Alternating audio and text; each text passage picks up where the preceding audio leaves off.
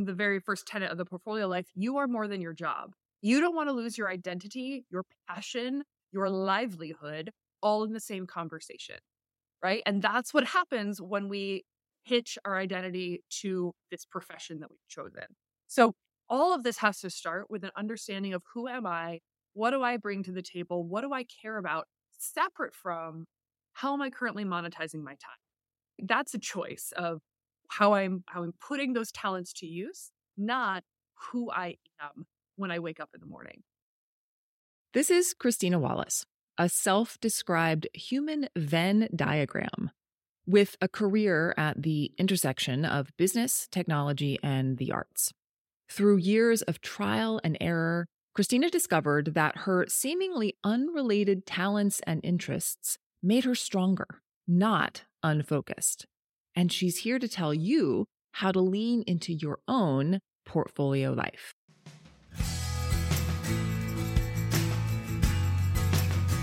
Hi, I'm Lara Dolch, and this is She Knows the Way, a show about deciding what's next when doing what's expected no longer feels right.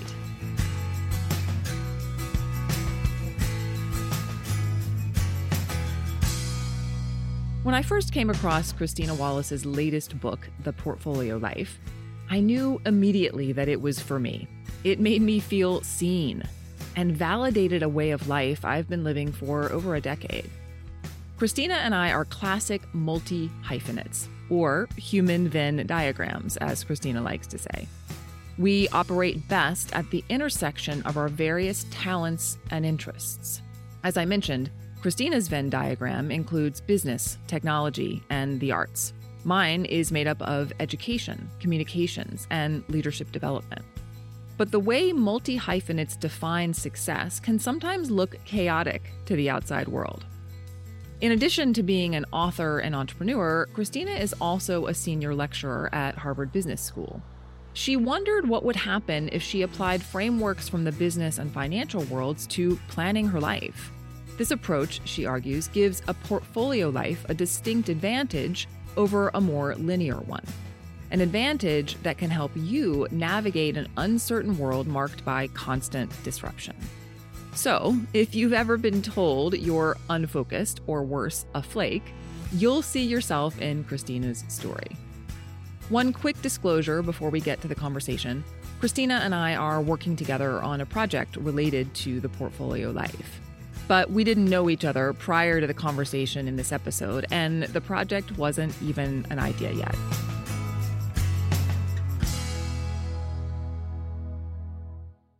As Christina and I settled in for our chat, the facilitator in me just had to ask a random warm-up question.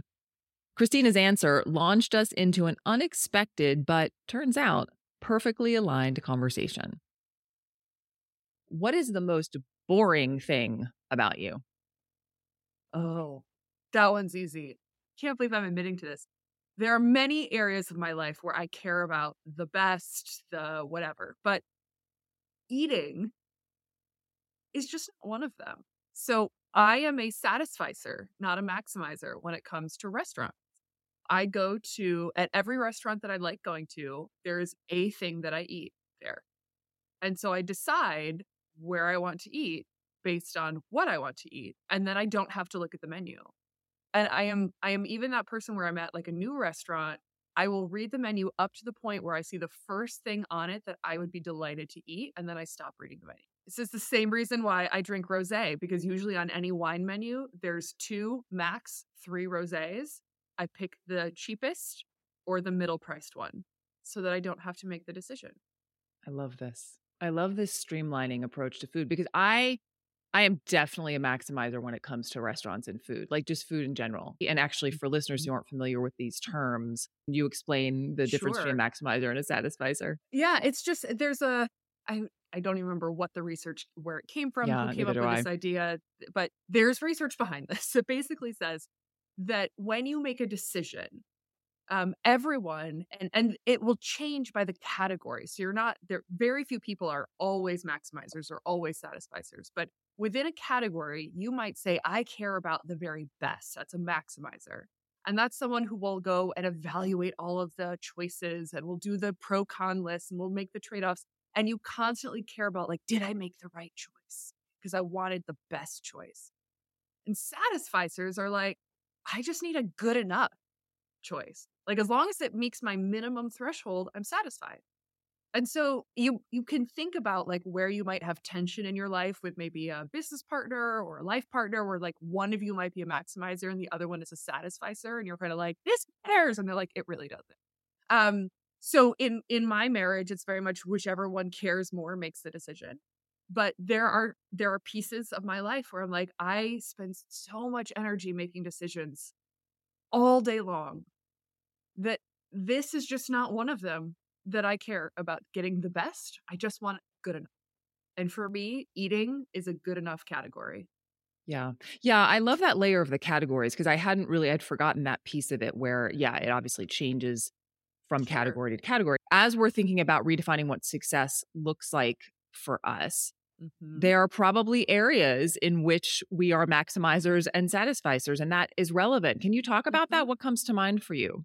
100%. This is so relevant because I think, I mean, I see this when my students come into my office hours, and there's this friction for them between what matters to them and what they think should matter to them. Mm, And I think yes. this comes out here when you think about your definition of success.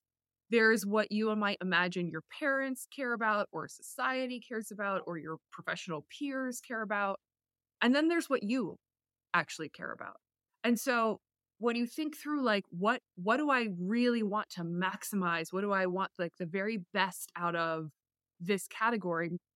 And what am I okay with good enough? And there are going to be phases of your life where those categories might even change. So you could be in a phase where you're, really ambitious. You have a lot of energy, you have a lot of time, and you're like, you know what? I am going to go and learn as much as I can, work as hard as I can, be as ambitious as I can, and just see how far I can go. And I am going to maybe do just good enough on my health and my hobbies and, maybe investing in kind of other communities beside my professional world. Like, I'm going to go all in on professional life. And then you might have a chapter of your life and you're like, you know what?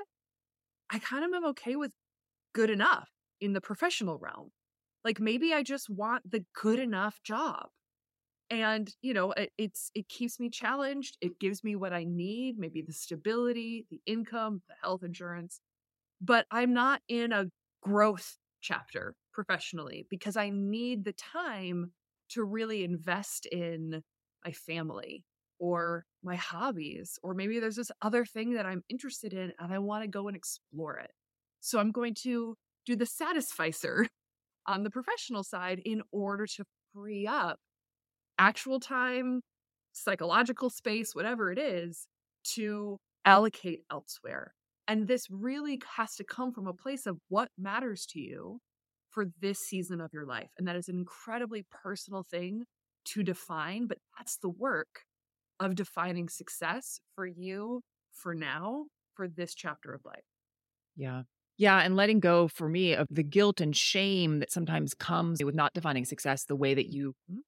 are quote unquote expected to, right? Like this whole show is Exactly. about that, right? Is about like making those choices when the sort of standard path, the Mhm. expected path doesn't feel right. I'm curious for you, do you have any practices that have helped you really stay in touch with that as that definition of success has changed throughout your life? Yeah. One of the tools that I sort of adapted from the business world to help me wrap my arms around the whole picture and not just the easily quantified, easily measured pieces of my life is called the personal balance scorecard. In the business world, a balance scorecard is a way to help you assess the whole business, right? And balanced. And so you have these different elements. You say these are our strategic priorities. This is the choices we're going to make this year against those priorities. And this is how we are going to evaluate at the end of the year whether or not we met those work streams. And when I adapted this for my own life, I realized from, like, the very beginning, my career was only one piece of the balanced scorecard. And that I could put in all of my professional goals, my growth, my network and community, all of that had a place. And I also cared about other things. And I wanted to ensure that I wasn't losing sight of those other things in favor of like putting the marginal hour in my career. And so I enumerated those other things. I said, what are my goals for my relationships, my family, my friends? What are my goals for personal development, hobbies, side hustles, projects that I'm really interested in? And what are my goals financially and my health goals, right? Like I listed them all out and I said, okay, how will I know that I've met these goals? Like what specifically am I going to measure myself against? And seeing this all in one place helped me really visualize that my career is a piece of my life and it has to be in the context of my life. And so when I'm deciding that marginal hour where I'm going to put it, I can look back at that and say, like, I'm actually killing it on the professional side. I haven't been to the gym all week. Put that hour in a yoga class. Don't go and crunch a few more emails. And so it helps me remember all of the elements that I have determined matter to me. And crucially, there's a question at the bottom of this balance scorecard. I do this every year. I give myself a little grade and be like, oh, did I make the majority of these goals? But then the very bottom, there's a question that says, are you happy? And what I love about throwing in that question at the end, it's sort of like a checksum if you're someone who builds financial models. It's a way to double check that I didn't build the wrong model, that I didn't build the wrong scorecard. Because it's really easy for high achieving folks like myself to ace a test they don't care about. Yes. Oh my gosh, I love that. And so the are you happy is like maybe you rocked your scorecard this year. Are those the things that actually matter? And when you start feeling like, "Oh, I don't think I am happy," or like, "I'm not sure these matter to me anymore," it's a sign, that friction, it's a sign that you need to rebalance your priorities. This whole journey that you've been on to come to this framework of the portfolio life. Talk to me a little bit about that journey. So, the portfolio life, I describe it as based on these 3 tenets. Number 1, you are more than any one job or opportunity. Number 2, diversification is what's going to help you navigate change and mitigate the uncertainty of the future. And then number 3, when your needs change, not if, when they change, you can and should rebalance your portfolio. So it's based on the same idea as a financial portfolio, right? You have a bunch of things that you could invest in. How are you going to allocate your time and talents across the things that matter to you? And it's a way of, visualizing, as I've just been saying, your work in the context of your life, because any hour you give to one is an hour that can't be invested elsewhere. And so you imagine and plot out sort of what are the things that matter? How do I meet my needs? And make progress toward the wishes, the dreams that I have for my life across this mix of work, of hobbies, relationships, of health, of community, all of the pieces that make you you and that bring you joy. I started on this path. I mean, honestly, I've been basically trying to write this book probably my whole life as a way of putting a name on, a framework around this feeling that I've had. And as I've been writing about these ideas for years, I was a columnist for a while for Forbes. I've been doing speeches on this. I kept getting emails from people saying, thank you for putting a name to this thing that I've been feeling. Like somehow if it has a name, it's legitimate in a way that Yes. if it's not, you're like, I'm flaky and flailing. And you're like, no, you're living a portfolio life. So I've been working on these ideas for a while, just purely to solve my own problem. And that is, I am someone from birth who has been a multi hyphenate, who cares about lots of different things. And crucially, I find the intersection of those disciplines, those industries, those communities to be the most interesting. It's where I bring in like, hey, this isn't a new idea, but it's from a different world. Could we adapt it here? Or let me introduce you to someone that you might never run across, but I bet like the melding of your minds might get us something really innovative. That's where I've always lived. And so I have built this career where I started out in the arts. I was an actor and a director, then I worked in arts management for the Metropolitan Opera. And I went off to business school thinking my future was going to be in arts management. And when I got to business school, the financial crisis happened and there were no jobs. There were no jobs, especially in nonprofit arts management. And so I either could be like, oh, you're up against a wall, you've got nowhere to go. Or I could be like, okay, how do I take what I do and pivot and use it in a different way? And I stumbled across technology startups and realized that a lot of what I loved about making theater, making opera, was relevant in making startups. It was sort of have this idea. I'm going to rally a team around me. We're going to go from nothing to a really ugly version of something. And then we're going to put it out in the world and see if anyone likes it. And then we're going to keep going. And we have to do the whole thing on like $7 and a roll of duct tape. But we're going to make it happen, right? That hustle, that grit is what I love. And I was like, okay, so I'll go into tech startup.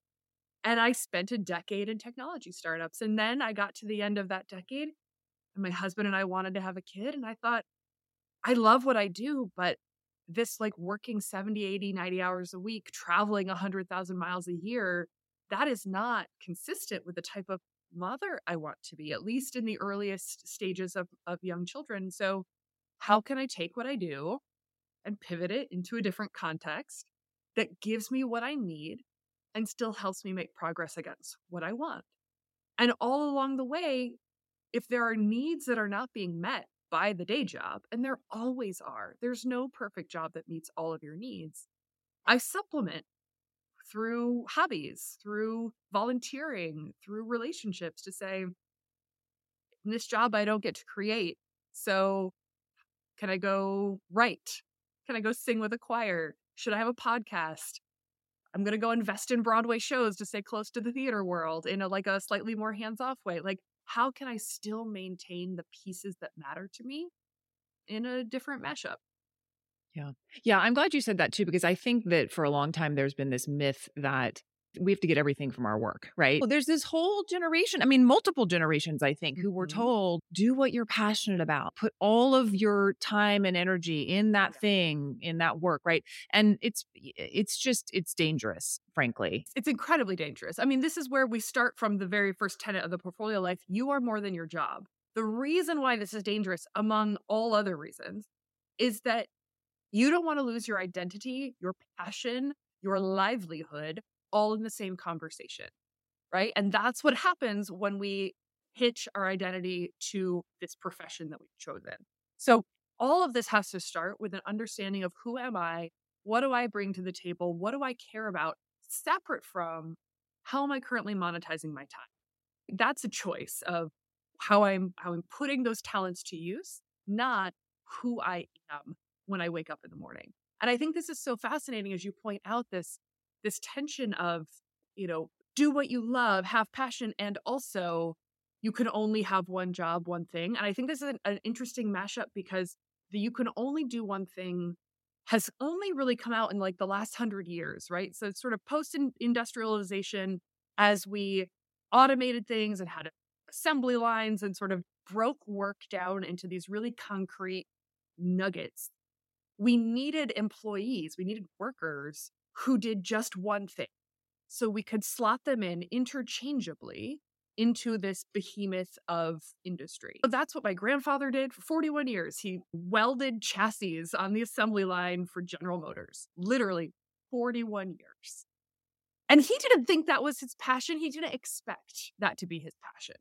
That was his job. And it worked for him. It took care of him. He could raise 3 kids, send them to college off of a one income for his family. Then my mom's generation comes along, and then Gen X behind them, and then millennials. And we're seeing that same expectation of you do one thing, you follow the ladder up, it's a linear life, all those stuff. And also, you should have passion. You should do a thing that matters to you. And we're trying to like make those two fit together, and they don't really, but we're seeing the evolution of these institutions while we layer on greater expectations without giving up the restrictiveness of the older model. And I think Yeah. we've finally seen where those two things just fundamentally break down, and we have to redesign. We have to redesign what careers look like in a way that fits how we live today. Yeah, I mean, it's a lot of pressure. And also, to your point now and in your book, the world has changed. I have you Mhm. read a book called Range by David Epstein? Yes, I love that book. Right? Similar idea. And for listeners who aren't familiar Mhm. with it, it talks about how generalists are in a better position to succeed in today's world versus in the past when specialists were, just like your example with your grandfather. And it's in part because of what you were also saying, because they can take ideas from one field and apply them to another, in which that idea might feel revolutionary. And I Yes. think that book and then your book were those aha moments where, to your point, you're getting emails from people all the time. I think my initial email to you probably said, "Oh my God, thank you so much for making me not feel like a flake, for actually making me feel like I'm doing the quote unquote right thing in terms of the Mhm. way that the world is moving." I'm curious for you though, have you ever had a time in your life where you felt like your identity was so wrapped up in your work that you couldn't shift? Yes, when I started my first company. So I came out of business school and I spent one very long year in management consulting. We were not a fit for each other. That was a great thing to learn. And did not see myself as my job then. And then I started my first startup. And for almost 2 years, everywhere I went, 7 days a week, 24 hours a day, I was the founder and CEO of Quincy Apparel. I lived and breathed that company and I did nothing else. I didn't work out. I didn't see my friends. I didn't really date. All I did was work and build this company. And then the company had to shut down. We had raised venture capital. We had had some early success, but we never really found product market fit. We ran out of runway. We shut down. A very common story for a lot of tech startups. And when that happened, I crawled into bed and could not leave for 3 weeks because I had no idea who I was or what I had to offer to the world or why anyone would want to hire me. I was so tied up in that identity that when I lost it, it was paralyzing. And so for 3 weeks, I just watched all 7 seasons of The West Wing. I was like, we're going to ignore all of this and escape to the world of President Bartlett. And then after 3 weeks of this, you could only hear him say, "What's next?" so many times before you're like, "Okay, Christina, what's next?" So I got out of bed, I took a shower, I ate some vegetables, and then I was like, "Okay, like we got to figure out what's next." And crucially, this was the moment where I not only was like, "Okay, I've got to really separate my identity from my work," but I also really need to have an understanding of what do I want for what comes next? And what are my options for how I get that? And which of that comes from my job and which of that comes from other pieces? Like, I'm never going to go all in on one thing ever again. That Mm. was so dangerous for those 2 years to have nothing else. And I don't mean like other sources of income, although I am a big fan of having multiple sources of income. I mean, literally, no relationships, no hobbies, no community, no rest. I was 100% allocated to this company. And you get a lot of pressure for that in startups and in other areas of life where investors want to see you all in. I'm sure that in really big jobs and corporate settings where you're like, I have to be all in. Yeah, that works for the company, that works for the investor. That's great for them. Great for you, though. What was at stake for you if you did not make that shift at that time? I don't know what any other choice could have been. I was raised in a family without a lot of money. When I went to school, college and business school, it was all very much on scholarships and loans. And when I graduated and decided to go do a startup, my family was like, "That's great, but we have nothing to offer. There's no safety net. There was nowhere for me to move back home to. There was certainly no income helping me pay this off." And it was truly like the rock bottomiest of rock bottoms because it's like that Taylor Swift song, "You're on your own, kid," and you always have been. I love Taylor. It was literally that moment that I was like, "Okay, put on your big girl pants and let's figure out what comes next." And I knew that I never wanted to feel like that again. I never wanted to feel like all my eggs are in one basket. It didn't feel safe. It didn't feel stable. And when I realized that I can't prevent failure, certainly if I'm going to take risks, if I'm going to try to make something that matters to the world, I can't prevent failure, but I can mitigate failure through diversification. And that was where the click of like, wait, this model already exists in financial portfolios. We know the relationship between risk and reward both pays off in a financial portfolio and is mitigated through diversification. We know the math of portfolio theory. Why are we not applying this to our lives? Let's take a quick break. When we come back, Christina explains how she applied a financial model to her life and discovered her path to what was next.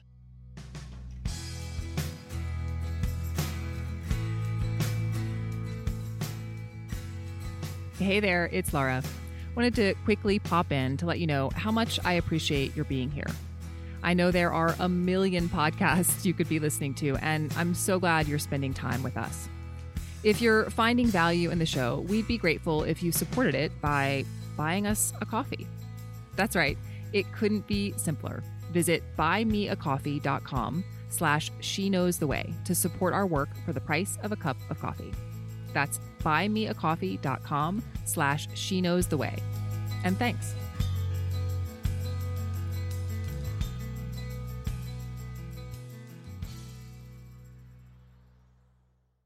Before the break, Christina shared the aha moment when she realized that diversifying her pursuits in work and life might be more stable than focusing on one thing. And that was where the click of like, wait, this model already exists in financial portfolios. We know the relationship between risk and reward both pays off in a financial portfolio and is mitigated through diversification. We know the math of portfolio theory. Why are we not applying this to our lives? I love that. I've so many times had to try to explain to my father that this approach is, I think, safer Yes. than being an FTE, right, in one Yes. company. And he's like, I don't understand. I'm like, I know you don't. It's okay. You don't have to. And it's okay. No, it's just the world has changed so much, and the relationship between organizations and workers have changed so much that lifelong loyalty from an employee is not going to be rewarded. It's just not. We saw this in the last round of layoffs across all of the technology sector in the last, 12 to 18 months. People who had been there 15, 16, 20 years were on the chopping block because that's Mhm. what the organization needed to survive, the economic headwinds. And so you just have to remember that, like, I don't want to be mean about it, but it's not a family, it's a job. And you have to look out for yourself because the company is not looking out for you. They're looking out for themselves. Yeah. Yeah, totally. Even if they're small and family owned or women owned or whatever it is that you attach Sure. to, they're still ultimately in business to be in business. Correct. This idea of applying this business framework to our broader life. What if someone's listening to this and thinking, I do not have a mind for business? How can I possibly approach my life through that lens? One of the things I love about this model, I'm giving you these words that come from the business world simply because these are pre-existing models and templates that a lot of people understand. But if this shorthand doesn't speak to you, great, throw that out and think about it a different way. A lot of what I point to in my case studies in the book, the stories of the people that I profile, really were inspired by, I call them the extreme users of portfolios, creatives. And I have been asked many, many times, like, how did you even think that this should be part of your life? Because I was doing this before my company. And then I narrowed in, went all in on the company, and I was like, whoa, that almost broke me. Let's like go back to this world that I was in before. And I started out this way because I started out in the performing arts. I was an actress, a director, a producer. There's no way to have stability in creative worlds through one job that, like, it, pays you in perpetuity. That's just not how the industry works. And so you learn from the very beginning, okay, what are all the skills that I bring to the table? What are all the ways that I might be willing to monetize what I have? And how do I put together, quite literally, a portfolio of work to grow, to meet my rent and bills needs, to have the creative outlet I'm looking for, right? Like, this is how creatives work. And so that's how I started my entire my entire career before I was introduced to the business framework. So if business words don't speak to you, that's fine. Think about it like a creative portfolio. Think about it simply, it's like, don't put all your eggs in one basket. That's easy enough. So, how can you ensure that you have that diversification? Everyone is comfortable with that word, right? That can give you what you need while also helping you reach the things that you care about. And that when you start feeling friction, the model isn't quite working, or you're a little bit burned out, or you meet your goals, but you're not happy, that's a sign you need to reevaluate what you care about. Yeah. Simple as that. What does that actually feel like for you Yeah. when you are looking at your portfolio and you're like, something's not right? What does that feel Hmm. like? I have a perfect story for this because I felt this absolutely personally. I was in a role where I was doing something that I theoretically loved. I had started an organization, I cared deeply about it, the mission, and it supposedly was exactly what I wanted to be doing with my time. But in reality, by this point in running this, the day-to-day existence was a little bit miserable. There was a lot of psychological energy being put into surviving the workday and very little joy coming out of the work that I was doing. And so I wasn't getting my needs met, if we want to use the language that we've been working with. And as a result of not getting my needs met, I was like, well, let's just add some other things to my portfolio to help meet those needs. So I started a part time master's in computer science program. And I joined the board of a nonprofit that I cared a lot about. And I started taking all of these mentoring meetings with up and coming entrepreneurs who wanted advice on where to go, especially women, first time founders. And I had like 3 other things. And my calendar was so crazy that I would start the day at like 6 a.m. and I would finish it like standing eating a bowl of cereal for dinner in my kitchen at like 10:45. And every minute of the day was multitasking. And I was burned out and I still wasn't happy. And that was the moment where I said, okay, even using this diversification portfolio idea, it's not working.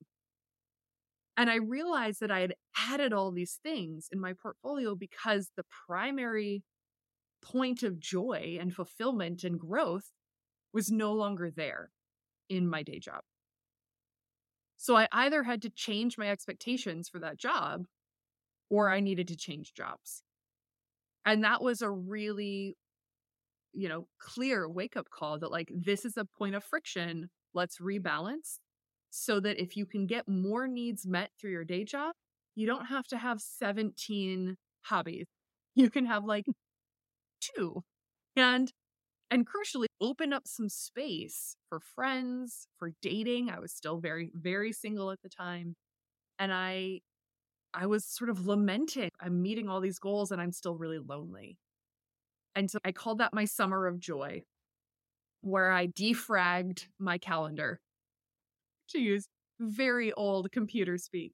I ripped out a bunch of stuff that were just sort of accumulating, and I made space for serendipity and for joy and for first date. And I met my husband that summer. So I think it worked. You ask yourself this question about your portfolio, at the end of the year, am I happy? What does happiness mean to you? What does that look like to you?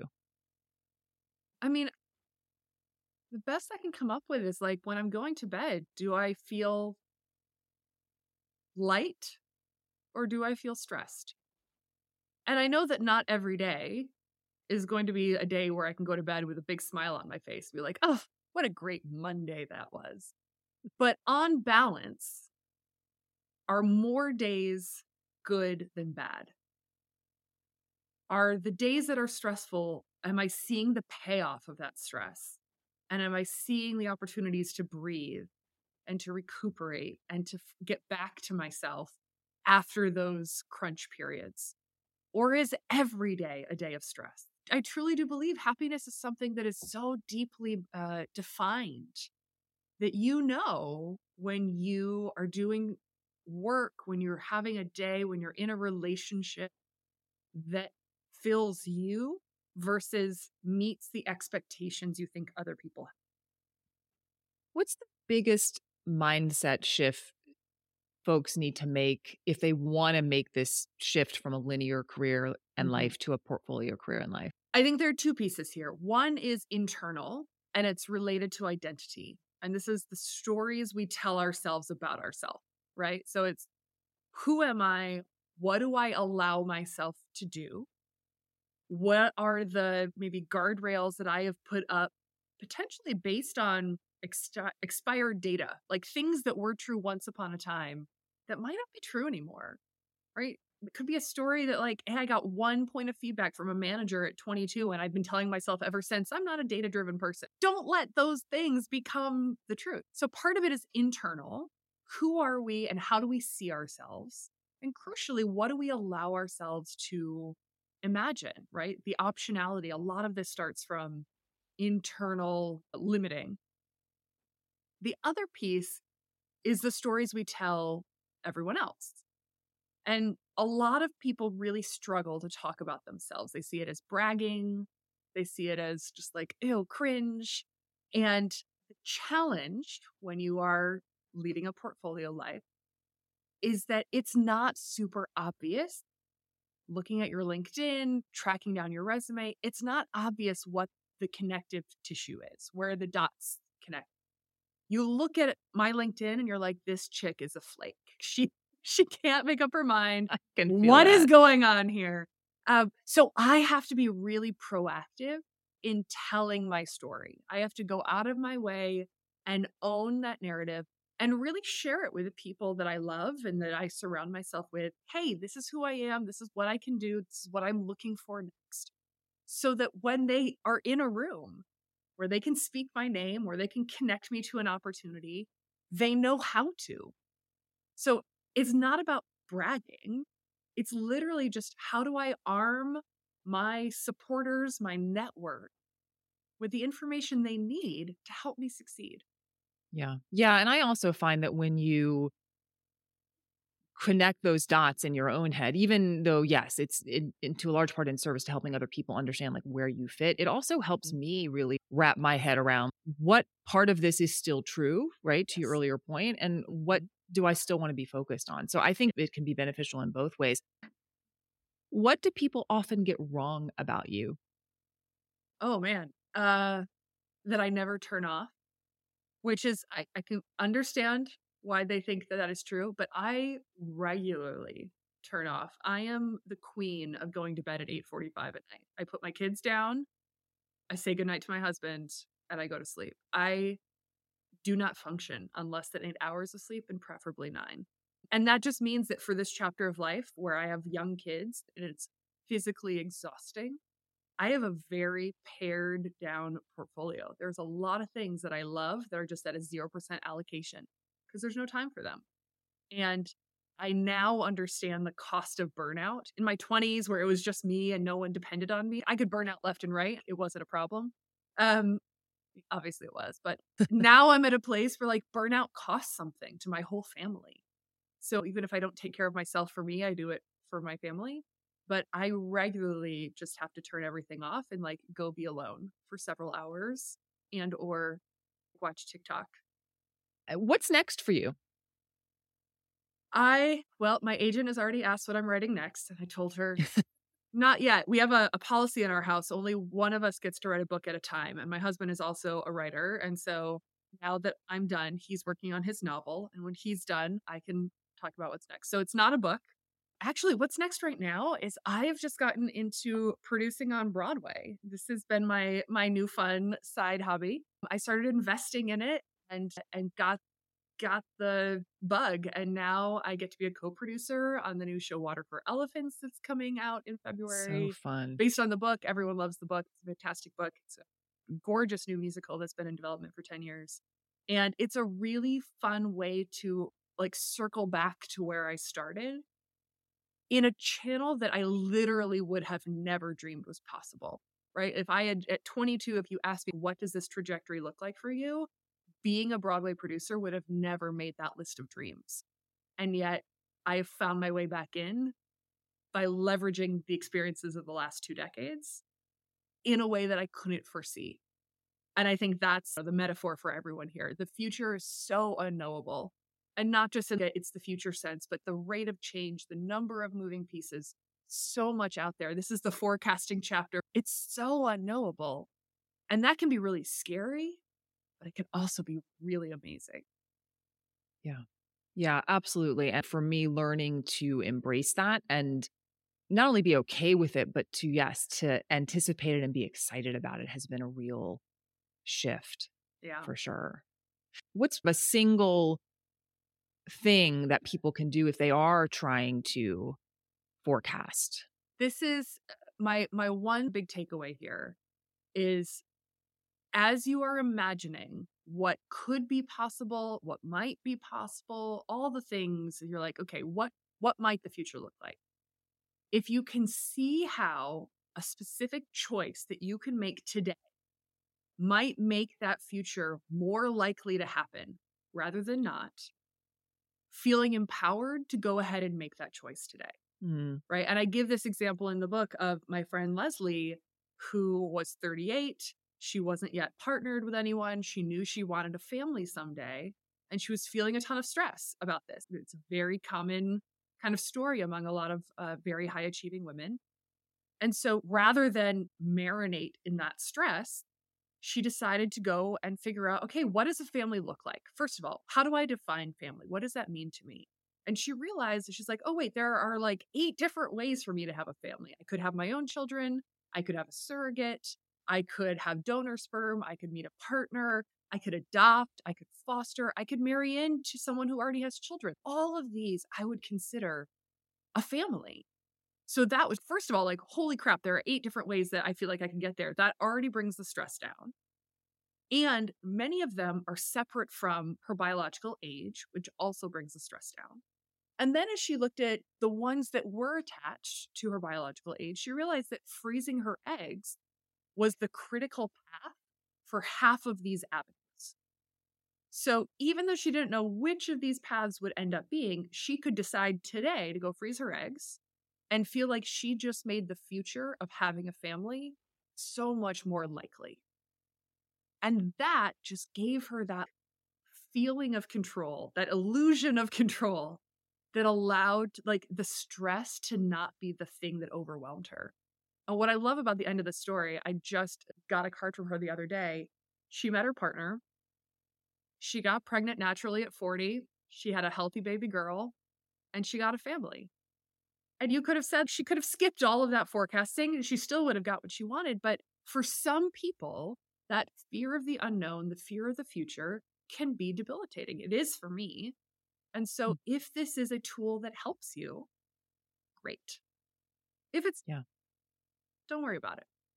Well, I especially like it because it does give you the opportunity to look at all of the possibilities, right? Which you wouldn't otherwise. And I think for me personally, that's useful. This has been so fun, Christina. Thank you so much for your time. Of course. Thank you for having me. This has been a real pleasure.